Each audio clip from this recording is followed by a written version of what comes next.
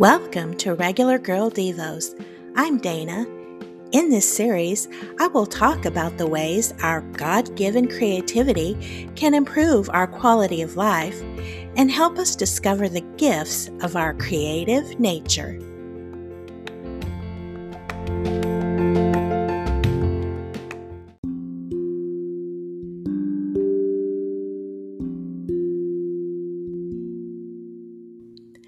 A creative life at home means making a space filled with peace and nurtures those who live there.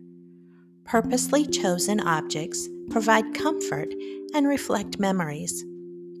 Your home is all about you, so here are a few ideas for expressing your creative nature at home. William Morris said, "If you want a golden rule that will fit everything, this is it. Have nothing in your houses that you do not know to be useful or believe to be beautiful." Okay, here are my steps. First, declutter and reorganize. Feeling unsettled, overwhelmed, or bogged down could be because of clutter. An article by the Mayo Clinic explains how extra stuff creates stress, the inability to focus, and even sleep issues. In contrast, organized spaces have a positive impact on mental health. Here's your first activity. Tackle one room or closet at a time. Sort stuff into 3 stacks. Love it? Have to keep it? Ready to move on, so donate it. Honestly, this is junk, so trash it. Secondly, rearrange and refresh.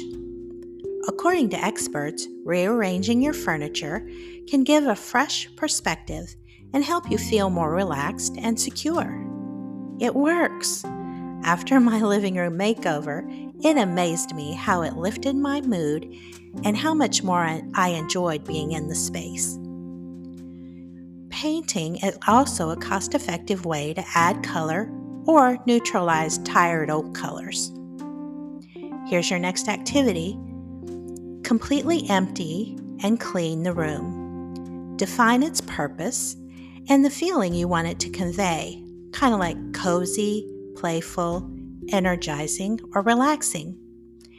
As you decide what to bring back in, think about repurposing pieces from other rooms for a fresh look. Okay, next. Practice self-care. We all need our own little place of sanctuary. Carve out a quiet space and make it your own. Perhaps your decluttering and reorganizing activity created an empty closet. Try taking off the doors to add some fun wallpaper, and you can have a fun hobby space or maybe a calming yoga space. Add a comfy chair, a lamp, and you can have a reading or prayer area. Redecorate the bathroom with candles and make a do not disturb sign to hang on the door for those lingering soaks. Okay, your activity. Find a space, even if it's just a corner, and make it your own. Okay, number 4, offer comfort and hospitality. Some of the most creative people I know express themselves through cooking and baking. They find joy in combining simple ingredients into beautiful and delicious meals and treats. Even Jesus cooked for his disciples. You can find that in John 21, 9 through 14. Something amazing happens when we are sharing food and drink with family and friends. Also, sharing nourishment with strangers is a blessing to their body and spirit. The activity in this section: try new ingredients or recipes to surprise family and friends. Take a meal to someone in need. Deliver treats to the local police or fire station. And donate to your local food bank. Proverbs 11:25 says, "The generous will prosper. Those who refresh others will themselves be refreshed." Above all, Nothing compares to filling our homes with the wisdom and presence of God. While busy with your projects, offer a prayer of peace for all who will enter your home, and thanks to God for His loving care. 2 John 1:3, Grace, mercy, and peace, which come from God the Father and from Jesus Christ, the Son of the Father, will continue to be with us who live in truth and love.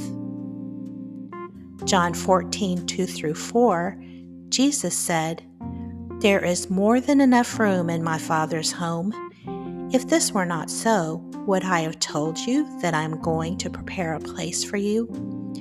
When everything is ready, I will come and get you, so that you will always be with me where I am, and you know the way to where I am going."